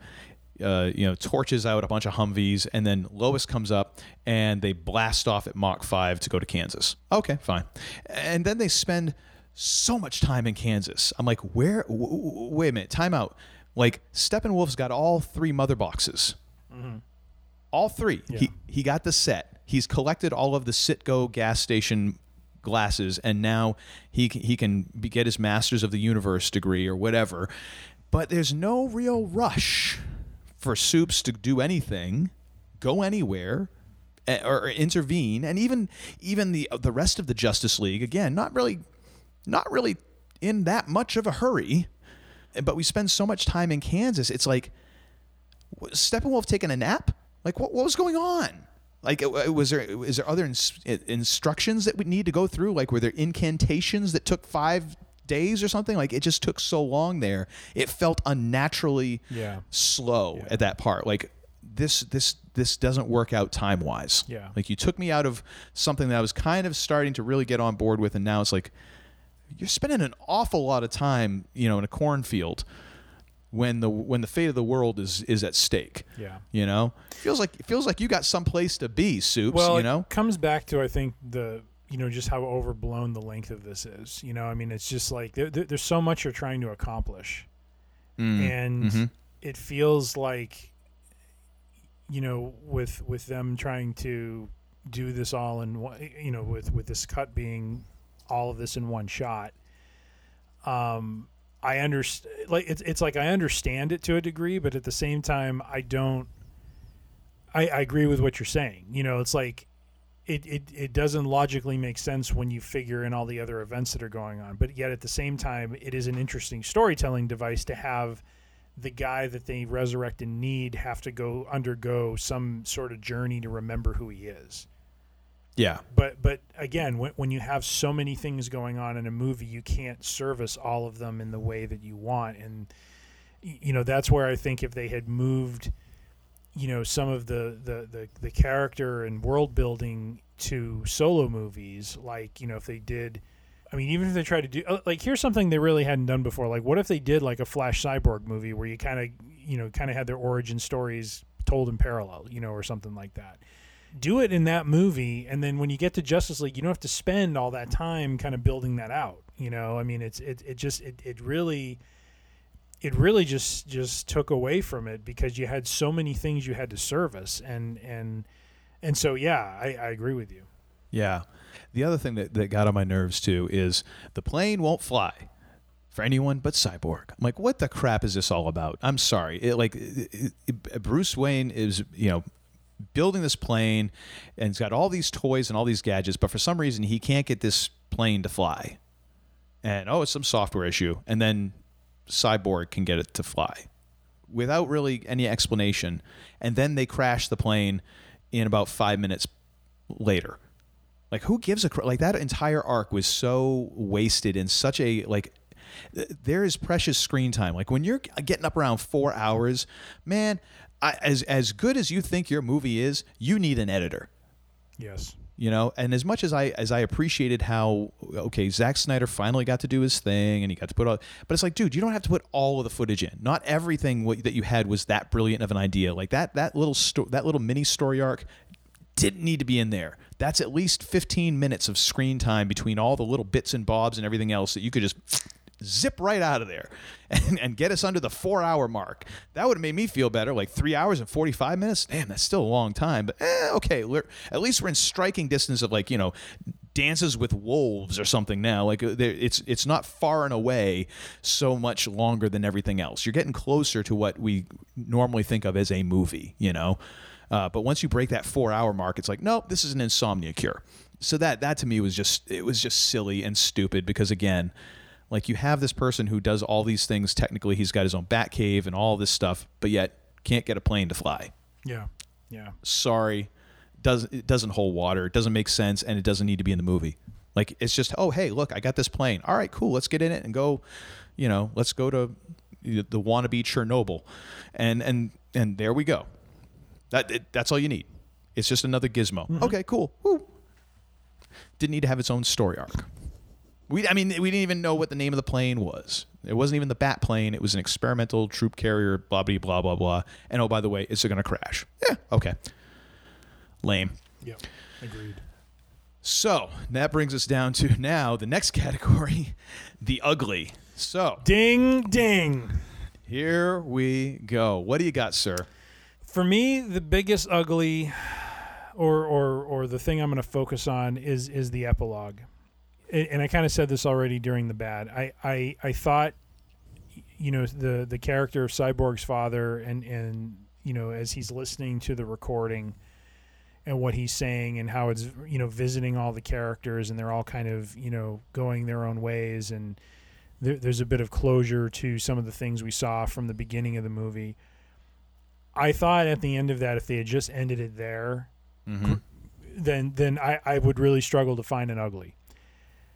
The ugly comes with this vision or dream that Bruce Wayne has mm-hmm. that shows it's not entirely clear to me if it's Darkseid's ship or what it is, but something bad has happened to Earth. Game over, man. It's game over. Mm-hmm. And there's this whole, you know, interchange that happens between the Batman and Joker. And this is Jared Leto's Joker. So I'm assuming this is all new content that wasn't in the Justice League, as you call it. No, and just for a little bit of context, that post-apocalyptic Batman, Mad Max Batman, if you will, was in Batman v Superman. Like, he started having these visions in that movie, and that's part of the impetus for, you know, where the fighty between Batman and Superman is that Batman's having these visions, and now it's showing, he's still having these visions. Right. So just a little bit of that there is a reference point outside of this movie for that. Yeah. So it's quite possible that was not a complete reshoot or like added, that was footage that Snyder had shot. Now I don't know that for certain, but there is a possibility that was something that he shot, planning for it to be in the movie. Yeah. I just found it to be too much because in that scene you're seeing that Batman, Cyborg, and several others. One of them being I can't think of his name, Joe Langtello. I'm saying his name wrong. Yeah, what was his character? Slade Wilson, no who's also known as something. I'd have to look it up. Because he Deathstroke. was Deathstroke. Yes, that was who they ripped off for Deadpool. Right, and Slade Wilson and Wade Wilson. I mean, why not? Yes, you know? and so, you know, we see in the epilogue there's this whole thing with Lex Luthor, and he's, you know, telling Deathstroke like who Batman is by telling him it's Bruce Wayne. And so, okay, great. So Lex Luthor is going to be pulling some shenanigans or something like that. Evil shenanigans. And then we jump to this vision of the future, and Deathstroke is working with Batman and Cyborg and some of the other characters. We get a heavy implication that Aquaman is no more, that Wonder Woman is no more, and based on things that the Joker's saying, that, you know, there was at one point Robin, and Robin is no more, and that something must have happened to Lois Lane, which has triggered Superman to now be evil as opposed to good. It was just like, what the heck is going on? I'm like, folks, you just finished almost a 4-hour story. We don't need more at this point. Yeah. Well, but then again, that's like the vestigial tale or the appendix of this entire thing, because it's like, okay, this is what would have been. And Zack Snyder's already said, like, he doesn't have a plan. He isn't going to make a sequel unless Warner Brothers contracts him to do it, which would be really tough to do, because I wonder how much course correction you would need to do for these other flicks that have already happened, like Aquaman and Wonder Woman 84, although we could all just forget 84 ever happened, and I'd be fine with that. But then you have stuff like, you know, you have the new Suicide Squad coming out, and then you know, you have a bunch of other stuff that's already on, kind of in the planning stages. How you would actually reconcile all of that, I have no idea, but you know, it's already such a mess. Why not? It's so weird. Yeah, like it felt like what would have been a good beginning to maybe the next movie, as kind of we're jumping to the future, and you're just kind of like, what the heck happened? And then the movie is servicing that story. That makes sense. I don't understand why this had to be included. I mean, you're literally starting down a new path from what you just ended on.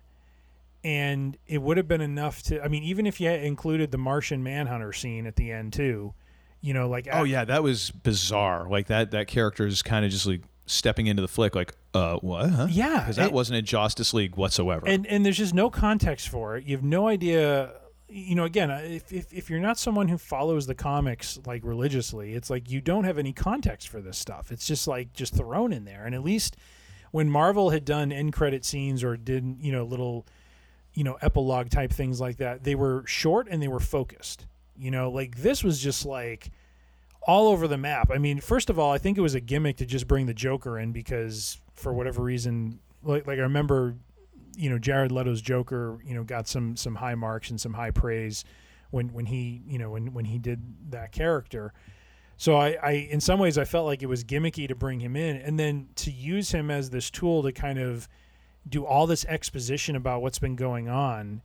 And I'm just like, why? I mean, it's just like, we already know, they already established that Darkseid is going to come back at some point. So just leave it there and end the movie. You know, it's like, what the heck?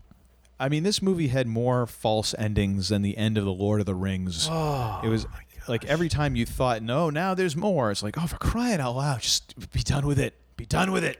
And I agree. Like that was just so much. And it was really jarring going from Lex Luthor and Deathstroke to then immediately jumping forward and, oh, now we're in this other thing. And there's no kind of frame of reference for it. You have no reference for what just happened. Like you just saw this thing on a boat and now you're in this post-apocalyptic Mad Max world. Right. You know, there's no frame of reference for it. But now, like you say, like this guy who was going to go out and get Bruce Wayne, now he's friends with him. Yes. Like, or at least they're working together. Yeah. It was bizarre and weird. And here's the thing. This is why, again, this is a cinematic oddity more than a movie, because Warner Brothers / HBO was willing to throw this many millions of dollars at Zack Snyder to complete his vision, because they were going to use this as an anchor for the streaming service to kind of pull people in and, hey, maybe we can make a couple shekels off of this. There was so much money committed to this that you're about as close to having a blank check as possible. So you can do whatever the hell you want. And again, as we've talked about before in George Lucas and the prequel trilogy, sometimes that's not a good thing for a creative person to be able to just do whatever the hell you want. Because sometimes, 90% of those ideas might be great, but that 10% of bad ideas is really going to sour at least some of that 90% of good ideas. Yeah. And like with the whole arc with the plane, this is just this stuff that just because you can put it in, doesn't mean you should put it in. Yep. And I think you rightly so picked up on that totally. And now that I think about it, even the Lex Luthor scene was completely unnecessary. Unless you had Lex Luthor in league with Darkseid. Sorry, I don't know why I said Seed. Like, make him relevant to the story. You know what I mean? Like, I just felt like this was just, okay, he escaped from Arkham Asylum. He's sitting on a boat, and he's getting Deathstroke to go after Batman. What the heck does that have to do with anything that came before? It's like... Well, in the Justice League, it's totally different. He does not reveal who Batman is. He basically says, well, we ought to start a league of our own, which is like the League of Doom. You know, and that whole... So you have Justice League, you have League of Doom. So you have these two warring kind of factions of good guys and bad guys. I see. And that's the direction they go in there. For this, it went in a very different direction, which is the original intention, which I'm guessing probably would have led into a League of Doom movie. But then again, if you're going to do that, then why the hell the whole thing with the post-apocalyptic scene, and how do those two cross over and work? Exactly. The whole thing is just such a kind of mess that it's like you didn't need to throw everything in. Yep. It would have been okay. Yeah. You know? Yeah. I agree, sir. Ugly. I agree. UGLY. You ain't got no alibi. Uh-huh. So is that? Are you done with your ugliness? I am done with what more? I felt was the ugly from the movie. Sorry, what do you have, sir? Oh no, I just wanted to make sure. Dominated the mic here, so please. This should be a catharsis. I wanted you to be able to get it all out here. I feel much better now. This is therapy. This is therapeutic, or it should be. For me, I think and this is not so much ugly.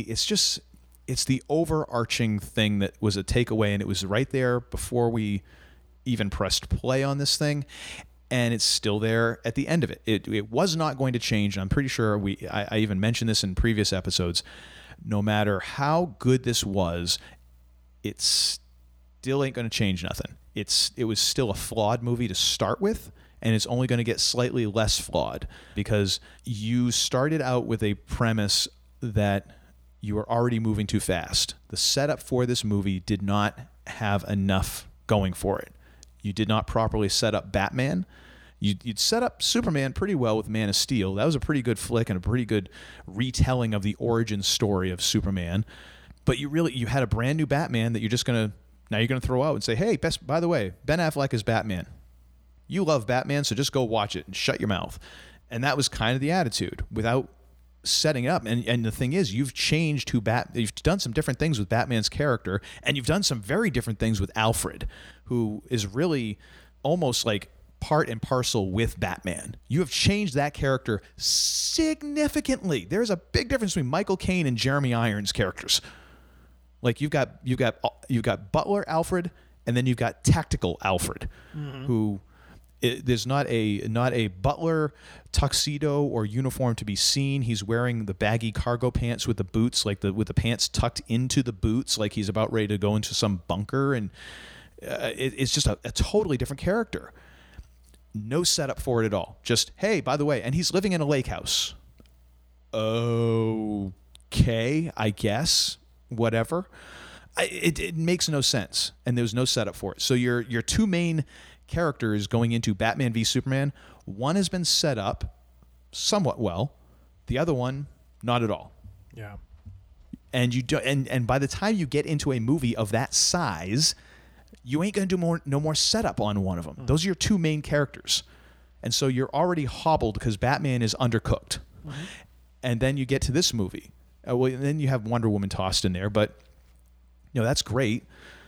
But now you're still one short. You're still 2 out of 3 are kind of built up, and you just killed one of them off. So now you're going into your big Justice League movie. The one of the characters that was set up well, he dead. The other one, she's still alive, and then you still have the slightly undercooked Batman just kind of puttering along, and we're still trying to figure out who the hell that is. Yeah. And now we have to introduce more characters, including like your big bad and your big bad, along with 2 other running buddies for these guys. Just too much. Yeah. There's too much going on. You're already set up for failure. Your foundation, if it's not unstable, it is cracked in several places. So at best, this movie was going to patch a few of those cracks, but it's still cracked. Yeah. And there's nothing you can do about that. So it's a nice cinematic oddity, but the ugly of it is no matter how good this was, it don't make a damn bit of difference in terms of the overall DC movie universe. It's still flawed as hell. And there ain't no way to fix it, really. You're going to make it a little bit better, but you already goofed this thing way at the beginning. It'd be like if in Iron Man 2, they all of a sudden turned, instead of firing, Terrence Howard, they decided to recast Tony Stark. Right. And start over. Right. You're not catching up from that now. And if you're already in progress, like after Iron Man 2, then you're going to have Avengers right after that. You're screwed. Yeah. And so that's kind of my ugly thing there. I mean, along with what you said, because you're totally right on. But the ugly thing is, it's not going to improve it that much. Now, it did improve, and it did kind of help me feel a little bit better about some of the characters coming out of that. But what's it really matter? Are we getting is Henry Cavill even going to be around for another Superman? Is that ever going to happen? Affleck has already said he's out. So I think there's one more appearance that he's going to make in the Flash movie is kind of like I guess I'll do it because you're going to pay me a bunch of money. But now you're recasting Batman again. Yeah. Jared Leto isn't coming back as the Joker because I think he already went through enough crap with that. So I don't think he's coming back. They keep on trying to redo this stuff and pretend like, oh no, you love these comic book characters. Yeah, but shut up and just go watch it. Okay. It's like you got Vince McMahon yelling money. Yeah, and people still go to the movies. I mean, hey, listen, I've been kicked around by DC just as much. I'm not a huge fan, but I've watched enough of these movies and I still watch, this flick. So, I'm just as guilty of it as anybody, but it's just, it wasn't going to get if it was going to get better, it wasn't going to get that much better. Yes. I guess that's my takeaway. Agreed. And another thing. All right, sir, what do you got for and another thing this week? My and another thing, taking a beat from you, my friend, and realizing I was getting a little too deep in the TV zone, need to read a little bit. But my wife had gotten me a while back. Tom Papa is a comedian who we've heard on a show we used to listen to, and I say used to because given COVID, it hasn't been in production for quite some time. But it was basically the show that kind of took over from A Prairie Home Companion. It was called Live from Here. And Tom Papa was part of the crew that did that show, and he would come on and basically, do a little telling of a book that, like a subset from a book that he wrote, like a 10-minute bit or something like that. It was really funny. He's just a very, very funny guy. But this book is called Your Dad Stole My Rake and Other Family Dilemmas. I love the title. That's awesome. And it's a very Tom Papa kind of title. sort of thing. But I love it. But basically the description for it is, how do you deal with a life filled with a whole host of characters and their bizarre, inescapable behavior, especially when you're related to them? Tom Papa is here to help you make sense of it all. Your Dad Stole My Rake is a hilarious and warm book that saws deep into every branch of the family tree and uncovers the most bizarre and surprisingly meaningful aspects of our lives. He exposes everyone from crazy aunts with mustaches, grandparents who communicate by yelling, and uncles who use marijuana as a condiment.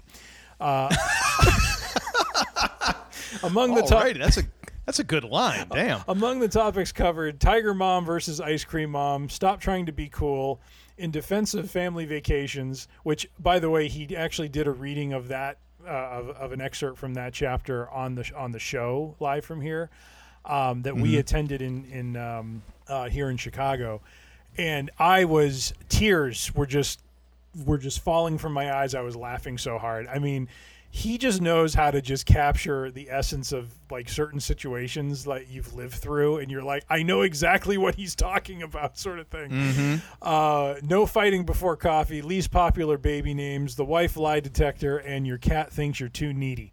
So anyone who has a family, grew up in a family, or spent time with another human being will love this book. So I've started reading this. I haven't finished it. I'm about halfway through, but it's just some really, really funny anecdotes, observations, and just comedy from this gentleman. So I would highly recommend it. Your Dad Stole My Rake and Other Family Dilemmas by Tom Papa. That sounds awesome. I might have to wrangle me a copy of that just for the title alone. Well, and do try to look up his stuff. I think there's some bits on YouTube and stuff too that you can see of him. He's just a funny guy. So check it out. And Nice. you, sir, what do you have? Well, for me, I'm going to go back to the well. For me, this is a little thing that I like to plug any given moment of any given day to any given person that I encounter, because I feel like I need to be evangelistic about this band and about their music. And so this week, we're going to be talking about Tower of Power. Tower of Power is a soul band playing soul music for 52 years. Say what? 53 years coming up this year. And they just released their 50th anniversary show, which was recorded live at the Fox Theater in Oakland, California, the birthplace of Tower of Power, in June of 2018. So it's been a hot minute as they've been getting this ready, which has kind of been the thing. They did the same thing with their 40th anniversary show. It took a couple of years past 40 to get it in our grubby little mitts. But hey, better late than never. And this is a phenomenal show. Nice. When they did their 40th anniversary show, they brought back a lot of different horn players. They had a couple of different singers. Their singer at the time, Larry Braggs, plus another singer from their past, Ellis Hall.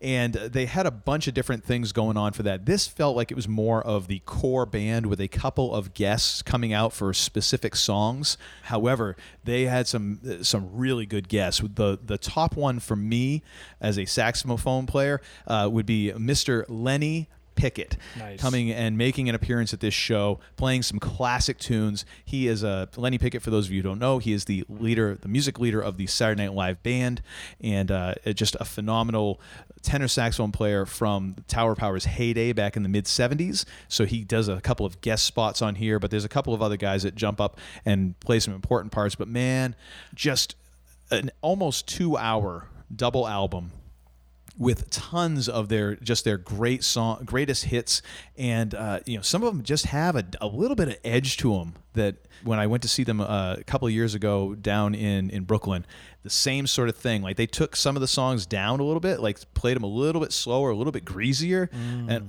it's so good. And it's also a showcase for the young singer who they had singing with them at the time, one Mr. Marcus Scott, who unfortunately is not with the band anymore, and I have no idea why he is not with the band. I don't think it was his idea.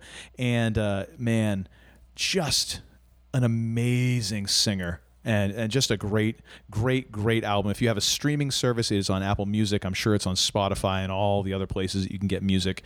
You can also go to, I believe their website is towerofpower.com, and you can get, I know it's on vinyl. I'm hoping that, because I want to order it, I'm hoping that it is double vinyl and they don't like shortcut and be like, hey, here's a here's a sampling of the 22 hours worth of music. That can't happen. I'm hoping it's a double or triple vinyl, but definitely check this out. If you've never heard of this band, this is a fantastic way to get into this band, because it is a ton of songs throughout their entire 50-year history. I mean, there's literally a song from their first album back in 1969, and then there is songs off of their most recent albums, which are just a couple years old. So it is a great sampling of their music. Definitely listen to it. Cram it into your ear hole over and over and over again. You will thank me. Very nice.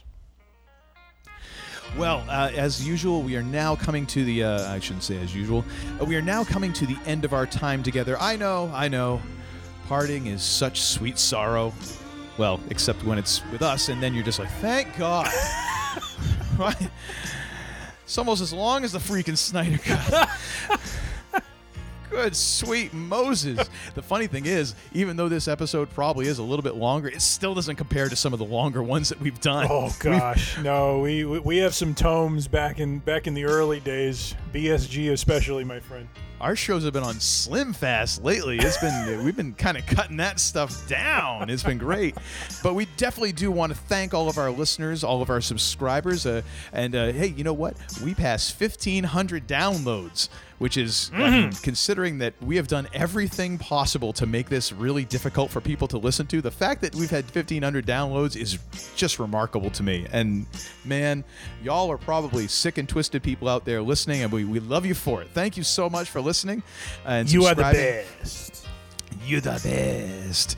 And don't talk about the diarrheas since Easter's. Let's not do that. But Nacho Libre reference. Come on now.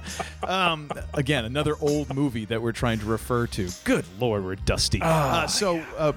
Thank you for listening. And if you're just kind of joining the Free Range Idiocy congregation, we do appreciate it. We aren't going to be passing the collection plate right now. However, what you can do for us is you can subscribe on Apple Podcasts. You can find us on Spotify. You can find us on Podbean. Be sure to hammer that subscription button and then download everything like 2-3 times. Get those numbers up to 1,600, 2,000. That's what we're looking for. And then if you want to follow us on the social medias, because we love us some social medias, you go to Facebook, Instagram, or Twitter. We love us some Twitter. We are at all three of those at Free Range Idiocy. And by the way, if you go to freerangeidiocy.com, you can find all of our episodes listed out there for you for your auditory imbibement. And if you have any questions, concerns, thoughts, suggestions, or if you just want to tell us, you know what, you guys just need to shut your yaps, you send that right to Tim at freerangeidiocy.com, and he will take care of that forthwith, if not sooner. Post haste. And so now, finally, I am done talking. And again, from the congregation, hallelujah, thank God, I thought he'd never shut up. So now I hand off to my friend and colleague now for over 20 years. Good Lord. The funny thing is, if you think about this, we've known each other and been friends longer than either one of us has been married. Might be a tie. I'm approaching 2 decades this year, my friend. You know what that means, though? No, but I knew you before then. So yes, you're right. You're right. We might actually be soulmates. Oh, good Lord. I know, it's terrifying. Stop it. Stop it. So I like to turn to my I'm not going to call you my soulmate, to my partner in crime now for well over 20 years, and I like to think back over the episode and just mull all this over, and Justice League, Zack Snyder, and all the different stuff that's been going on, and just pause for a moment. Deep breath. And ask one simple question. Not what is hip. The hell did we learn tonight? We've learned the following, my friend. Oh, good. I always like it when you have a list. First of all, spring is here. That is all. It is warming up, and I'm just happy about that. So the birds are chirping. I just had to throw that in there. BSG reboot is going nowhere fast. Thank you, God. You know, it's just not, and no one's losing any sleep over it. So we'll just keep you abreast of any sort of movements, whether it be backwards or further backwards. You know who's not losing any sleep over this? This S-Mail dude, because he's laughing all the way to the bank. Yeah, I'm telling you. Someone's paying him just to show up, so you know how it is. It's a Ponzi scheme, I tell you, and we need to get in on that too. Absolutely, along with the rumor mongers. Yes, indeed. You know, we also learned, in our chef's corner, the Tsar of Jar. The Tsar of Jar. Oh my! Can you cut that? Jar Jar Binks. Good Lord. let's take that over. Good Lord. The Tsar of Char is back, baby. Grill is out. Did some grilling tonight. Just kind of getting back into the rhythm again. So it's all opening up again. Warmth, being outdoors, cooking up some good food. It's just that time of year, and I'm thrilled that it's back. And then finally, or not finally, two more. Justice League is bad. Snyder Cut, pretty good. Just really, really long. So make sure you spread it out over about 4 nights, and you should have it covered. Pace yourself, hydrate. Be sure you stretch first. Oh, please do. You don't want to pull a muscle watching that thing. No. Pull a hammy. And finally, not that we're keeping score here, but I just want to say this. The real and the jabroni, the man known as Tim has at least 1 point up on Uncle Todd after this past week's episode, and I'm just giddy. I'm just giddy. So time is going to tell on this mother. That's all I'm going to say. Don't you start celebrating early. Don't Leon, let this thing. Don't be dangling that ball out there. I'll Steve Tasker that right out of your hand. I am simply treasuring the moment when we saw one Isaiah Bradley pop up on screen, and I said, yes, I have one. Yeah. I at least have 1 point. Enjoy it while you can. Of course. As Uncle Todd mentioned, we are grateful, thankful, appreciative of the downloads, especially this past week, where a fun gathering of friends and just a little side project that we thought we'd do turned into 1,500 plus downloads. So we appreciate the support and the listenership. And finally, this is the epilogue to end all epilogues. Oh, great. Should I get out my big coat and sawed-off shotgun for this? Basically. Okay, good. Be safe. Be healthy. I've been wearing it the entire time. I figured as much. Be safe. Be healthy. Be kind. Be good to one another. And, the man known as Tim, I'm hitting the meat market every weekend now, so please, hit the lights on the way out. I'm your huckleberry. Got to save those pennies. Meat market. You're going to that busted out Datsun pickup back there. I like how you picked Datsun out as the car. Of all the models, we went to Datsun. You're going up there looking around. You have to go past the lookout, the meat lookout. They're like, you're a meat narc, aren't you? Get out of here. Get him. I just want some T-bones. Just want a little New York strip. Come on.